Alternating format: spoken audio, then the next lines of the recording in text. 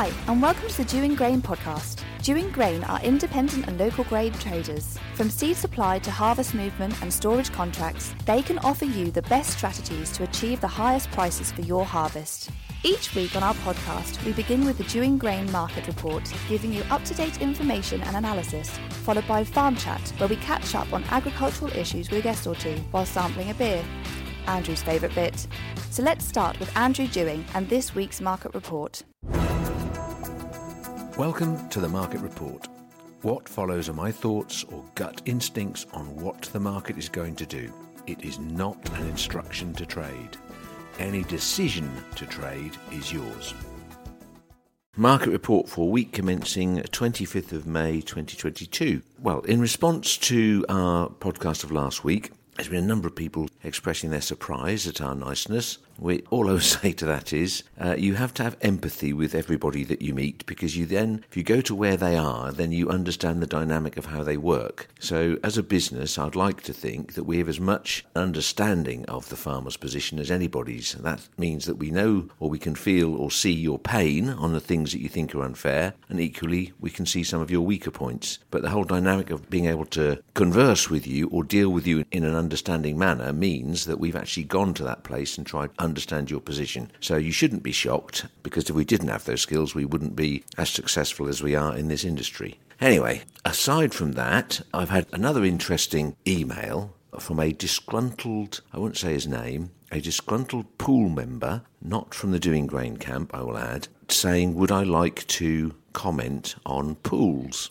That reminds me of a goal I scored in an important football match once where, bluntly, we were supposed to lose. The score was sort of 2-2, and I was running towards the goalkeeper in the centre-half and a through ball, and the goalkeeper and the centre-half ran into each other and laid on the floor, and I just kept running and had the 6-yard box, the goal, and me, and the easy tap-in, and which I wellied into the goal. I didn't manage to miss it. And the point being that, yes, I would love to talk about pools, because it is the most fantastic open goal of all for me to dissect. And it led me to think of something which is a little bit dangerous for us, but there you go. Some of you guys aren't going to love this in the trade. Could I ask farmers to forward the pool prices, the net pool prices they receive for feed wheat for Octec and Jan March, in the vain hope that I need to have some sort of proof that it's real as well, because someone could make up a stupid figure. So I need to have, you can skip your name out, you can, I don't know how you do it. It needs to be anonymous to a degree, or you can give us all the details either way. I will be grown up about how I report it. But in the end, a league table of just how hideous some people have performed might just cause a little conscience to say, ooh, maybe we aren't doing a very good job, or maybe we're taking too much commission, or maybe we need to look at our process in this. And more importantly, it might just give them a bit of a determination to up their April, May, June price, which isn't finished yet. They might go, ooh, if there's going to be a league table that's actually quoted. So dangerously and unpopularly, if anyone fancies it, Octec, Jan March, and, we won't know the April, June ones as yet, but let's look at it. I'll make a grown-up decision about what I'll do with that, whether I do quote it or not, and I won't report anyone's name. It'll be very, very clearly anonymously quoted, but I need to have some sort of verification process to prove the figures are correct. And then, hey, why not? Bit of a thing for an independent little oik to do, isn't it? We'll look forward to that one, shall we? Then I might bottle it and never report it again. So let's talk about the market. The market this week has been a big macro sell-off in stocks, and I think that's influencing commodity prices. So prices have come down at last, started the week going up, obviously as usual, with the Indian export thing, and then they announced that it wasn't really an export thing, and the market then came down quite quickly. So Monday up, Tuesday down, Wednesday down, Thursday down, and I think Friday, at time of reporting, we aren't open yet, so I am expecting the market to drop lower. There's IGC came out with smaller wheat and corn crops, which were already anticipated, but they've also written consumption down by 4 million tonnes. So demand destruction is occurring, and that inevitably is going to get greater as pig producers and egg producers and so on are simply making massive losses at the moment. So the herd will drop, the usage will drop, and it will start to have an impact. Anyway, the biggest issue this week for farmers is old crop wheat is all over. As far as I'm concerned, the futures come off the board on Monday. The position is traded out. There's no artificial squeeze or anyone trying to play clever dickies on the market. So it now boils down to, is there any wheat left and how much is there to be used? I am certain there is enough there. I am certain there's enough out on farm still to be sold. So my very strong message to farmers is sell your surplus now. Fix a price. The best price you can make is for July. There's a big premium for July. Your only problem with that is, obviously, harvest is early. And that's another reason why the wheat market is definitely on its knees and will go down.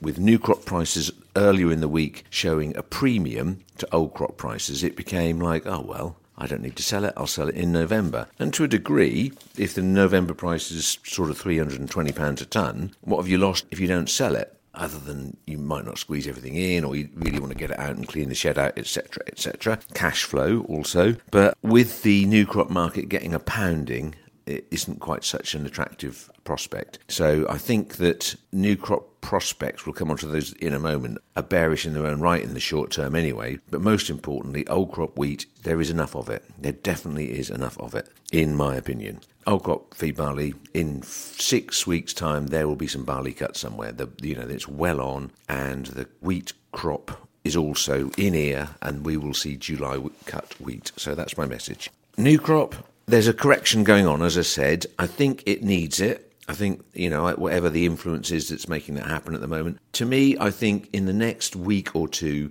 if you've got a delayed corn crop in the States that hasn't been planted, so therefore it's disaster. The plantings are behind. They planted something like 25% of the crop in a week, and I'm sure they're cracking on with it this week to the same extent. So in 2 weeks' time, they're pretty well going to be there with their planting in most important states. And more importantly, you're going to put corn into a wet soil with warm temperatures. And that crop is a very dynamic growing plant, so it will look fantastic, especially in the early weeks when there's plenty of moisture there. So the reaction to that will be crop reports reporting excellent conditions, plants steaming through the growth stages, looking in very, very good condition. And that sentiment-wise will make some people sell it. So I think that's going to be an underlying influence in markets with a kind of sentiment change on how the crop is developing in the States. I fully appreciate there's plenty of troubles around the rest of the world, and you can't go through every single weather market, but I'm trying to talk about the ones that I think will influence the market in the next few days. So I do see new crop prices coming down towards £300 a tonne on the NOV futures. It's been as high as nearly 360 it got to. So it's a very dramatic drop. If it goes as low as 300, I think it might get sort of 310, 315. Last night's close was 330. It doesn't really matter that much as long as it's over £300 a tonne sort of attitude is where I'm at with it. All of us must remember that anyone who's not sold everything on new crop is making a judgment call on what Vladimir Putin is actually doing or what he's going to do. If there was a peace announcement, £50 would come off this market just like that. So let's all be conscious of that. We are all individually making a judgment that the Ukraine war will continue slogging along for a long period of time. And we're making an assumption that there's going to be more difficulties and certainly targeting of crops not being able to be exported for the Ukraine. He's there to crush the Ukraine. So underlyingly, subconsciously, all of you who are not selling are saying that that war is going to continue for at least another 6 months plus. And just take ownership of that is my point. I personally think that's exactly what's going to happen. He's going to sit there and he's going to keep grinding away and he's going to make life very difficult. He's lost a bit of face. He's going to try and crush Zelensky in his country. So, yeah, that's underlyingly my view. So I think that market will stay firm. But, what do I know? I've not got, bugs in the Kremlin telling me what's going on or what they're having a conversation about. So there you go. Moving on to prices, let's do that. We have old crop wheat is currently, I would value it for June at 315. I think it's coming down. Feed barley 295. That's all over. Harvest will be with us shortly. Malting barley 320 X-Farm Plus, depending on what you've got. At some point, everybody realises which is the good homes and which is the bad ones, and certainly delivering to people that just reject stuff blindly time and time again gets a bit tiresome. Moving on, let's go new crop. Harvest feed wheat on the close of the futures last night would be 310 delivered store, X-Farm November 320. Yes, the market has been best part of £25 higher than that, which is 2 days ago. Hell of a long time in trading nowadays. Feed barley, 290 delivered store harvest, 295x for November, sub 300 you'll note. There doesn't seem much demand for feed barley export, which I don't know where feed barley is going to go other than export if there is a big surplus of it. So we shall see what that one develops. If it's sub 300, I'm not selling it sort of comment is pretty useless in my view. Have a look at when you need the cash flow, how big is that crop, which is the best thing to store. All of those decisions you should have considered already, but feed barley has always been the bridesmaid when it comes to people's consideration of doing a forward trade. Malting barley prices for new crop are still very firm. I think there's a reluctance to commit to quality. Biggest influence on new crop at the moment is the rain. We're having rain this morning. I'm told it's not arrived in Aylsham yet, but we've had some rain, not enough rain, but we've had some rain this week. Crops are like perking up. Everything looks a lot better just because it's had a bit of a shower. If the rain comes through today and Monday, Tuesday as promised, this is a big moment. This is a very useful moment for this crop and the yield of it. So things are looking infinitely better than they were a week ago on the weather forecast. And that obviously is an underlying consideration on the selling side of things. But malting barley, you can't really commit yourself to the quality spec of it. Some of those winter barleys have gone too far down the line. Not convinced the nitrogen levels or necessarily the screening is going to be that good on some of those really light land patches. I hope I'm wrong on that because I could really do with a very excellent malting barley quality year. Yeah, I think that's enough for this week. I think it's very volatile times. It's quite refreshing to see the market come off a little bit because otherwise it completely undermines the point of having an opinion. You just say, just don't sell it, it's going up. And it isn't like that. And let's not forget, all of us, soberly, let's not forget that there is a war premium in there and there's a weather premium in there. And both of those could have dramatic consequences to the downside if they came right. Equally, if the weather turns really bad in some of these areas, and bearing in mind Europe has had a pretty bad drought up to this point. They are getting some rain this week. Will they get enough? If it turns wrong again, or if the corn crop that's been planted late develops to the point where it silks in the middle of July, which is later than it should be, and it's really, really hot at that point, that could have a devastating effect on yield on the corn crop, and the whole thing will kick off again. So it's a proper, could go anywhere, but we're sitting in the middle of a price around about £300 a tonne. So life is infinitely good. Final comment, crop 2023. We told you need to sell it if you're buying the fertiliser, or 25% of it. That still holds true. The market is under pressure on that. Not many bids in the marketplace. I see that one drifting back to probably 250 on the futures. It got as high as 290 or nearly up to 300 at one point on the NOV 23 futures. I think with what we know and the prospects of increased acreage for that harvest, I think you need to definitely make sure you put some away. Prices in the high 200s because it is definitely a profit for your efforts. Right, with that, I've got an anonymous ag advisor on my podcast this week. It's unhealthy if people don't like to say who they are, but this guy's got several outrageous opinions here and there, and I thought it was worthy of a conversation, albeit with him not giving his name away. Got to travel a bit to go and see him, but, well, we'll see what he comes up with. Thank you. Thank you for listening. Please remember that any decision to trade on this opinion is yours. Advertising on this podcast works. Yare Grain Central Grain Store is delighted to announce that all available storage capacity has now been sold. If you want sales and success, please contact East Coast Design Studio on 01603 728 978. Right, today I've got with me someone who emailed in and said they would like to come on the podcast but remain anonymous, or at least have the chance to have the debate about one or two ideas they have about agriculture. So I think with that, I'm going to start with the question, good morning, anonymous person. Good morning, Andrew. If you were given a farm, what would you do with it in this current climate? Ooh, that's a good one. I think the first thing to think about is the business of owning land and the business of growing food are two totally different enterprises or concepts. You don't have to, just because you own a farm doesn't mean to say you have to produce food. There are plenty of other opportunities to do with it. So one extreme is developing it, putting houses on it, but of course that's not a possibility for a lot of land because it's in the wrong place. Mm-hmm. But opportunities such as solar panels and the environmental schemes. So there are many other things you can do, and recent history would show us that probably growing food hasn't been the best thing to do with it. Okay, but there's a dynamic change in that right now, isn't there? There is. Suddenly, growing food looks to be a bit more useful. And I think as time goes on, that will probably continue to be the case. What are your thoughts on, let's take a wealthy pop star buys land, turns it into rewilded area to save the planet. What's your thoughts on that? I'm not sure whether they do mean well or not. I think they're making a statement. It's a little bit of a vanity project. And I think electric cars are to appease middle-class consciences and their vanity. That it's virtue signalling.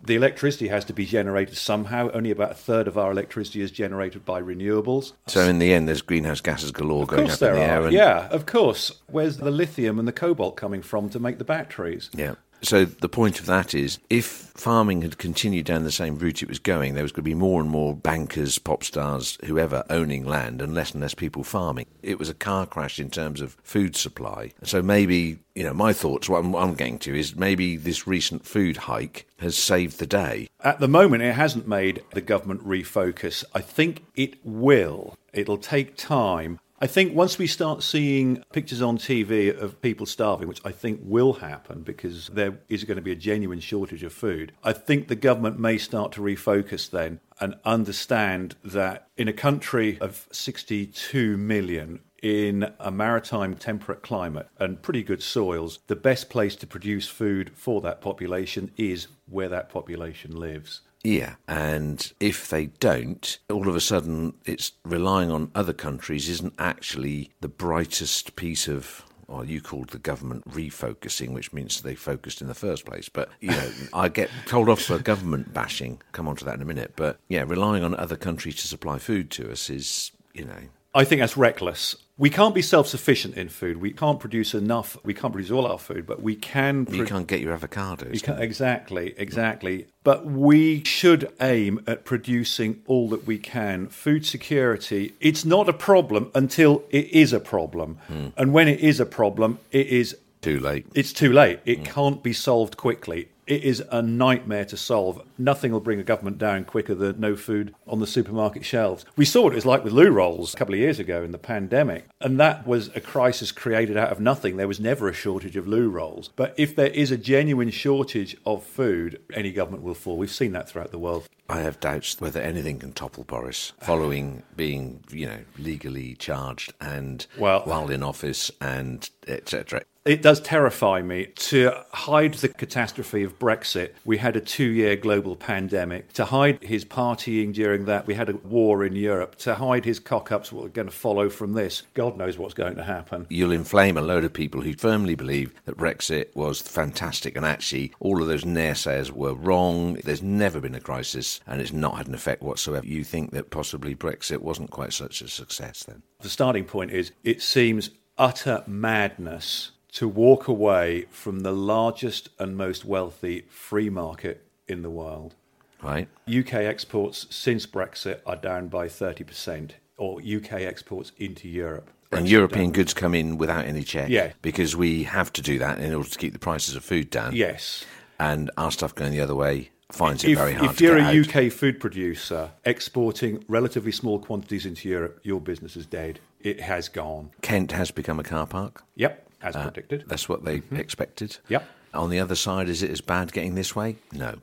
No, straight in. We've seen how Northern Ireland, the protocol is unfolding there. It's that's completely unsustainable. Well, what's your thoughts on that particular? I mean, now we've got America turning around and saying, sorry, if you break that protocol. Now, that must undermine Boris and Liz Truss a little after her speech this week. Oh, no, nothing sticks. He's like Teflon. Her brain is not sufficiently, it doesn't have the wit to understand criticism. You say that. I mean, the reality is it's a tough job being a politician standing up and saying something. But I must admit, when he signed the protocol, he abandoned, obviously, Theresa May's deal, which the DUP didn't like either. She came up with a deal that actually did fit those various things. She was kicked out because she wasn't popular enough. We've ended up with Boris just going, oh, yes, let's give it, sign it. Yes, we'll do all that. Yes, of course we'll do that. We're very honourable. Now, Johnson, he's an intelligent man, there's no doubt about that, but he is bone idle. He only cares for himself. I'd agree. And he is amoral. He has no principles whatever. He's been sacked twice for lying, and I hope he'll be sacked a third time come the next election. Well, I hope he will, although there's no telling. He's turned politics into entertainment because that's all he is. He's a second-rate scribbler and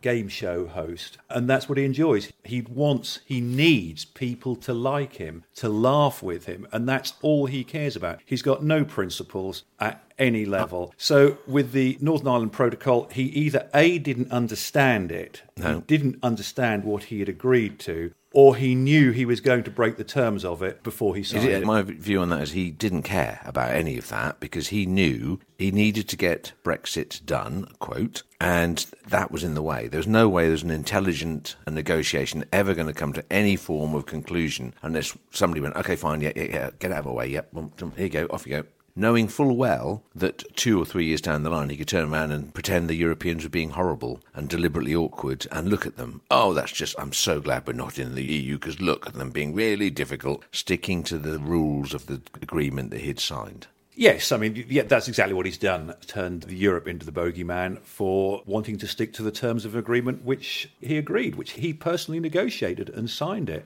I mean, doing all these things, once you've got Brexit, and which, we haven't spoken about this for such a long time now. As I say, we've got Brexiteers who are totally convinced we are 100% better off. And there is some very blind eyes being turned to the dynamics of our trade, the dynamics of our supply chain, and the dynamics of our potential future. And certainly now that we've got to iron out this Northern Ireland thing, Liz Truss with her I'm an Iron Lady stance, we will re-legislate and we will do what we want because we are Great Britain, has just been torpedoed by Nancy Pelosi.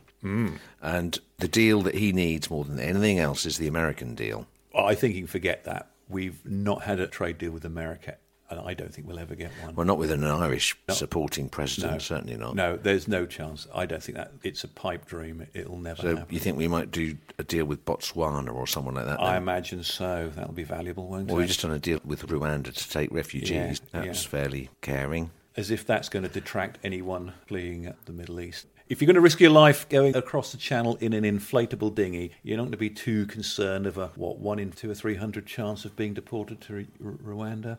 Do you know what? I met a young lad who came across the sea in a boat as a young teenager the other day. He's since been adopted. It's taken several years to get to this place, and he lives fairly close to me, and he's studying to be a doctor, and he's lovely, really articulate, really hard-working, really focused, charming young man. And it kind of takes away the edge of what you see. I'm incensed by boatloads of men coming over here with a view to, I don't know what their view is, but it's got to be better than helping the French policemen put the boats in the water so the French policemen don't hurt their backs to get them across here. It was a bit of a moment when it becomes an individual who you meet. It changes your view a bit. There are thousands of those in detention centres at the moment, and it's quite scary. That it is a big problem we've got. Oh, it's a huge problem. There's no doubt about it. I think, look at who these people who are trying to come over or leaving their home country are. It takes a huge amount of confidence and courage to leave your home country and leave your family and leave everything you know to go to a country where you don't speak the language and you've got nothing. You've got no money, you've got no introductions, you've got nowhere to go, and you can't buy anything. It takes a huge amount of courage to do that. And they're generally the brighter people who do that. They're young, bright people. The people who will be needed to put their home countries back together when peace does finally break out. And they'll all be gone, or they've all gone. So there's going to be a power vacuum for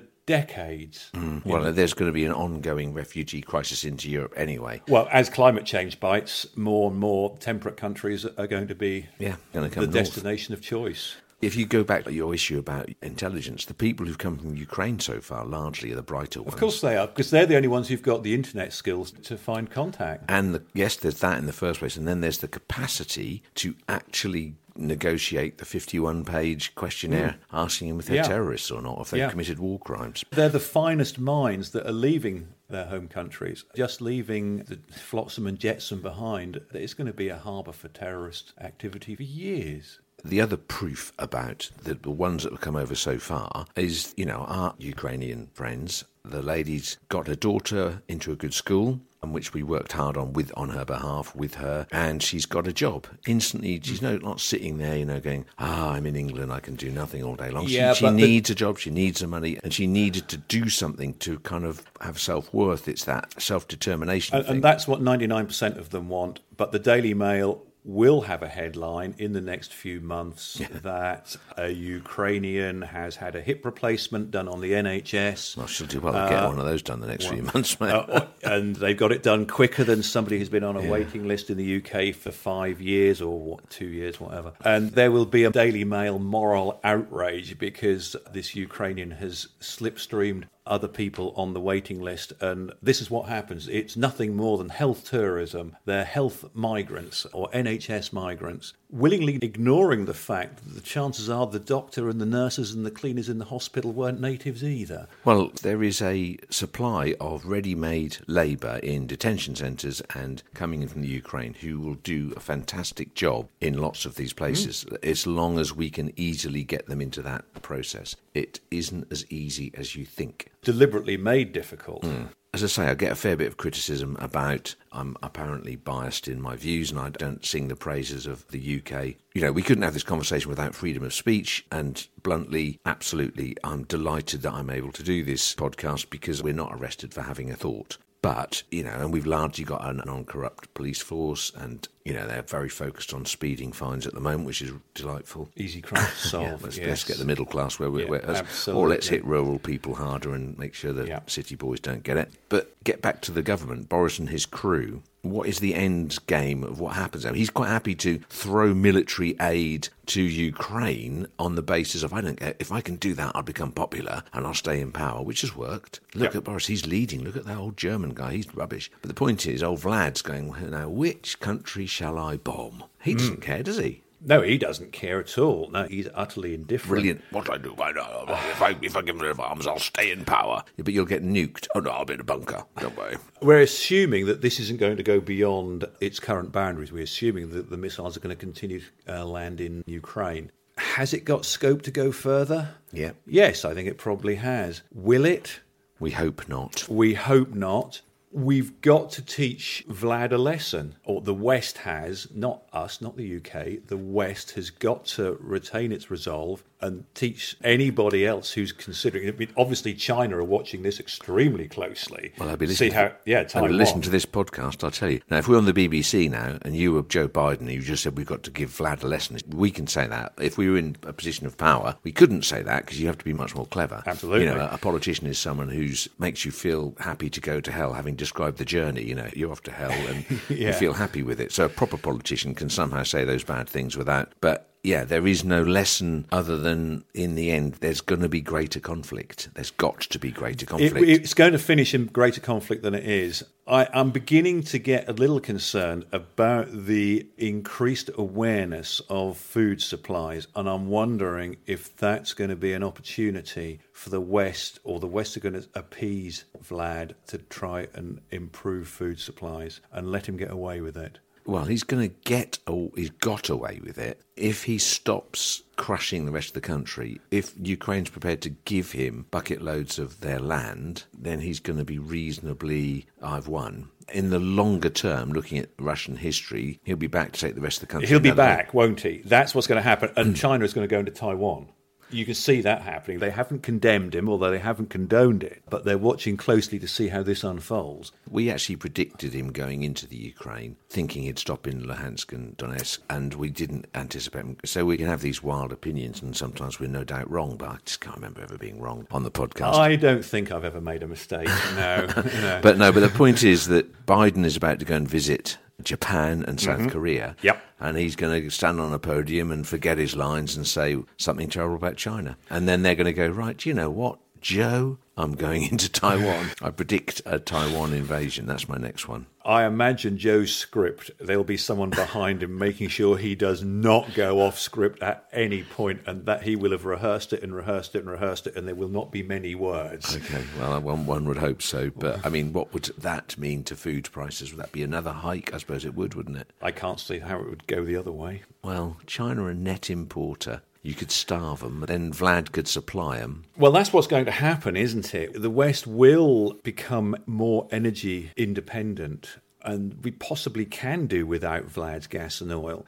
But Vlad will continue to sell it, so he'll just build a pipeline going the other direction. China is our biggest threat. It's a bigger threat than Vlad is. They don't have to worry about incidental little things like elections. They can have a 30-year plan, 40-year plan, 50-year plan, and stick to it because they know they're going to be in power. And they have got global ambitions, although whilst I won't have to worry about it, and I doubt my children will. At some point, China will be calling all the shots, and we have funded it. The locals will be going to an English takeaway in an English town. Absolutely. Run by China. Yeah, absolutely. And I think the West does need to start focusing on bringing manufacturing back to the West. To use the argument, well, labour is too expensive. Labour is now such a small element, a small part of the cost of manufacturing, so much of it is automated. It doesn't really matter. It's another good way for the West to improve, in inverted commas, its environmental records. We're not polluting anymore. No, we've just exported it. Well, the pollution is still being had, same as electric cars, and it's coming from oil, it's coming, and as you said, lithium, etc., etc. Yeah, it's all delusion, isn't it? It is. COP26. Cop out 26. Yes, cop out 26. It suits the politicians to do nothing. Someone comes up with an electric car, this is going to save the world, we'll do that. Or they come up with eco-tourism, eco-flying. Really? Sustainable is a word that's been cheapened so much, it's utterly, utterly meaningless. If you pass this money, £10 a month, £10.70 a month or something, then we'll plant 5 trees in a forest and your employee will be saving the planet and you'll be carbon neutral. I don't think so. No, I don't think so. I'll put my dog on a vegetarian diet and that justifies my 3 long-haul holidays every year. Now, holidays. Now, there's a subject. So we've got a food crisis. We've got people on television and they're starving. Yep. And we have holiday businesses booming. Well, Ryanair's bookings are now higher than they were pre-pandemic. So here we are, endlessly being told there is a cost of living crisis. Yeah. Nobody can afford to buy food. Nobody can afford to heat their homes. Yet, more of us are travelling overseas for holidays. So is it just the poor people left behind, do you think? I suspect, yes. This is a very dodgy piece of ground, isn't it? There are people at the bottom of the heap who are really going to suffer. There is no question about it. Suffering. Or they are suffering and it's going to get a lot worse. There is absolutely no question about that. But there must be a load of people in the mid-range there who, with their Sky package and their holiday to wherever it is they're flying to, Tenerife or Benidorm or whatever, who are going to be on telly saying how poor they are at some point as well. You're allowed to research each individual and say, I believe you're on holiday this year. Don't take away my holiday. It's a question of expectation, isn't it? And our entitlement. We believe we're entitled to our 2 weeks in Spain. We believe we're entitled to walk around in our houses in the wintertime in a pair of shorts and a T-shirt and have heating turned up to 22 degrees. We believe we're entitled to have a new car every 3 years. You aren't going to be able to take that away from people in a thrice or re-educate them in a hurry unless you have a very sharp, hard shock. That's absolutely right. We need a real sharp, hard shock to a reality check that sets a new norm. We thought that the pandemic may provide that, but it seems not. We've drifted back to where we were. We all realise we're mortal and maybe we were nice to each other a little bit. But in the Ukraine, in Lviv, there's a lot of people who are now giving up their spare rooms to people that, the population of 750,000 swelled to over 1 million and people are absorbing. You can't get apartments, but there's restaurants giving away free food for people who are trying to survive or who've run away from did some pretty horrendous things. And in that society there's a much, much more energetic, can-do, non-bureaucratic environment where businesses are trying to run with, let's get on with it, let's try and make this happen. So what would it take to get the UK into that mindset and go, do you know what? I will put on my jumper, I won't have the heating on until such and such a time, I don't need a Sky package. What would it take? I can't imagine what it would take. It's got to be a war, isn't it? Yeah, that is the only thing it would take. It's something absolutely apocalyptic. Which we don't really want, Which we don't really want. So we've got to try and wean people off this lifestyle. So human nature is fundamentally selfish. Yeah, that's what we're all like. Yeah, we are all most of us are fundamentally lazy and greedy. And isn't it terrible? But I'm not really suffering myself, but don't tell anyone. Yeah, absolutely. There's somebody else willing to make the cake, so that saves me having to do it. There's 8 of us and there's 9 slices. No one's looking. I'll have the other one. So let's bring it back to agriculture. Within that, agricultural people living on farms, people within the sector are largely protected. If there was a food crisis, actually, there wouldn't be a food crisis because that's where the food comes from. Yeah. By definition, it would make them into a very powerful position. Could the current farming mentality take advantage of that? I think we would struggle, actually. Very, very few farmers produce something they can eat. They are primary producers. They produce the raw product which then goes on to be processed. And I'm not sure how we could individually or even as farmers, as primary producers, could actually capitalise. Does not that. the fundamental demand for food, which is the most emotive subject, create the situation where you turn around to the supermarket who's paying you 20 pence loss per dozen on eggs and say, no eggs for you, pal? I think that will come. No, yes. So eggs are simple. So farmers because you can could eat then an find egg as a final product. A direct marketing place for eggs to go, or the supermarket sings your tune. Right, that's just step one. But then you would be held down on anything that's then, the value-added aspect, saying turning it into a biscuit means a miller, means a baker, means a distribution system. Yeah. So if you could somehow, get a slice of that or be able to barter a much better base for the beginning place, yes, food would be more expensive, but you'd be getting your fair return for it because you are all of a sudden in a position of power. This is my argument. I think farmers are coming to a position of power, and the NFU are used to being in the end, oh, God, how can we get around this? And the government's really keen on low food prices, and they've got the supermarkets and the government in cahoots to be, let's keep this down, boys. We'll let you have as many planning permissions as you like. Just we'll look after you. Everywhere. Keep donating to the Conservative Party or the Labour Party or whoever you do. And it'll all be all right. The point being, I think farmers in the revolution period that we're coming towards, 20 years, 10 years, 5 years, maybe more, is, I think, much stronger position than they ever dreamt they'd be in. I'd agree with you there. I've said for the past 30 years, the business of growing food will be all right. There'll be bumps in the road, and I don't know what will make it all right, but it will be all right. It could just simply be there's so many of us that we need feeding. It could be that the land that we can grow food on is getting smaller and there's less supply, or it could be war. But we are coming to a point now where business of growing food is going to be all right. Yeah, and it's really making sure that there's a healthier aspect of control, yes, or healthier aspect of return. The problem is, I'd like to think you're right, but governments convert to type. They know that cheap food prices will win them votes. I'm sure you remember the lasagna, which was found to have horse meat in it from, I don't know, probably 10 years ago. It was a meal for two, and it was 59 pence. What do you expect for 59 pence? Really? And of course, if it said meat lasagna rather than beef lasagna, there wouldn't have been a problem, and everyone would have been perfectly happy to eat it. It probably tastes better than the lasagnas I try and cook. But, yeah, no, that's absolutely right. That is that. But then the hidden reality of that is still within that supermarket labelling, food, it says EU produced, the dynamic of cheap food coming across from Europe is in the end going to be, they'll need their own food. Well, they'll need their own food. This is only temporary. It's only borrowed because they've got exactly the same problems as we have. And it will go up. We will start to pay a fair price for food, and food will become a bigger part of our expenditure. We're going to have to start to pay the true cost of everything we consume if we are going to be serious about doing anything about the climate change and environment and use of our resources. Everything is have to go up to reflect the true cost. Yeah, and there's not going to be a pretend British Airways have just bought a tree so they can fly to Madrid for 500 people. That tree doesn't qualify the amount of... That really is nowhere near the dynamic of how much effort and oil and energy has been made just to put that fuel in the airplane. Absolutely. One trip. A one-way trip from London to New York, one tree needs to be planted for every passenger.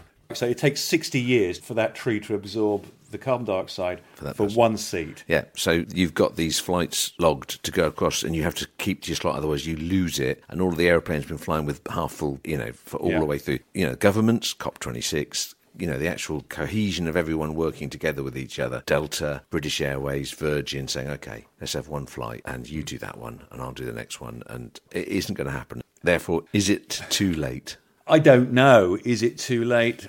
It's not for me. I'm 60. It's not for me either. Whether you believe climate change is man-made or not is actually irrelevant. The resources we have will run out. They are finite and they will become more and more expensive to dig up. Surely we have a responsibility to our children and as yet unborn grandchildren to allow them to have the same privilege that we've had. Can you imagine saying to your grandchild, and he gets his mobile phone out of his pocket, and he says, that's not a very good one, is it? In our day, we had red on the screens. We didn't just have to only deal with blue and green. We could have all sorts of colours. Can't do that now. Well, why is that, Grandad? Oh, because all the stuff that the red came from, that's all gone. We've used it all up. Well, what did you do with it? Well, we left it on our phones. Well, where are they? Well, they've gone in landfill.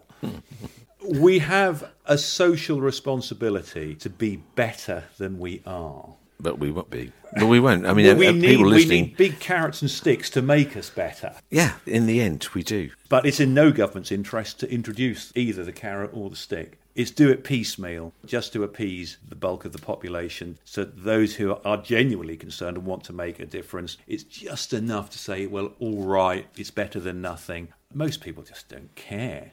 Absolutely. So let's go back to the very starting point of the podcast. If you were given a farm, would you do with a view to meeting food requirement? You know, if you have to invest for a 20, 30-year kind of plan, what would you do? The good land that is capable of producing crops, I would work as hard as I could, get everything out of it, get as many tons per acre off that as I could. Mm-hmm. The bits that aren't so good, the fiddly bits in the corners, which are difficult to cultivate, the stony bits, the wet bits, put them into an environmental scheme. Leave them alone, let the environment get on with that. And there is a lot of marginal land in the country which isn't hardly worth farming. But make the good land work hard.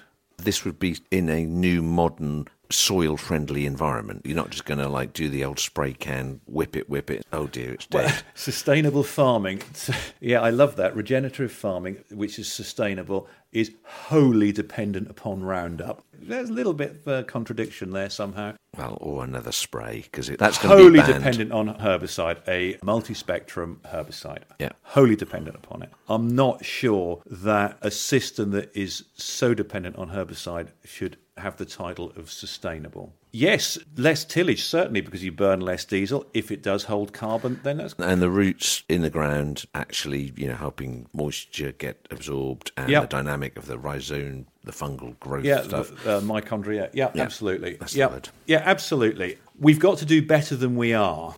But you're right about the chemical. It seems if completely contradictory. If you listen to one of the podcasts I did with a guy called Murray Ferguson, he talked about fantastic crops of wild oats he used to grow out on the coast. And there's a recording my dad did many moons ago for a Norfolk Archive thing, and he talked about magnificent crops of thistles that his father used to grow pre-chemicals. Yep. And the efforts they'd make to try and keep them suppressed. He said it was, in the end, when spray came along, it was a complete and absolute wonder moment. But it's going to only be a blink of an eye time, isn't it? And it will be. So that's a very good question. Is it the blink of an eye? Are they going to be gone again in the next few years? So will we have crowds of thistles and wild oats, which of course will suppress yield, so you're not getting the potential out of that land? Could we spray smarter? So you photograph the land as you approach it, as the sprayer goes along, there's a weed there, turn it on so it's really targeted. Some of the robotic things Robotic spray, that's the way forward rather than ban it. Otherwise, you then need all the poor land to get enough food, which is actually worse for the environment. Yeah, okay. I think I'm going to wrap up this podcast at this point. So, Mr. Anonymous Agronomic Advisor, I think people are going to be asleep by the time they finish listening to all of this. I'm sure they will. Thank you so much, and I've enjoyed the journey across here to see you, and thank you for being so open and having a conversation to that effect. And thank you for allowing me to stand on the soapbox. My pleasure. Now, thank you, Andrew. Thank you. Thanks for listening. Make sure you subscribe to get new episodes as they are released, and follow us on Twitter. We are @DewingGrain. Call Dewing Grain on 01263 731 550 or email info@dewinggrain.co.uk. The Dewing Grain podcast is produced by East Coast Design Studio in Norwich.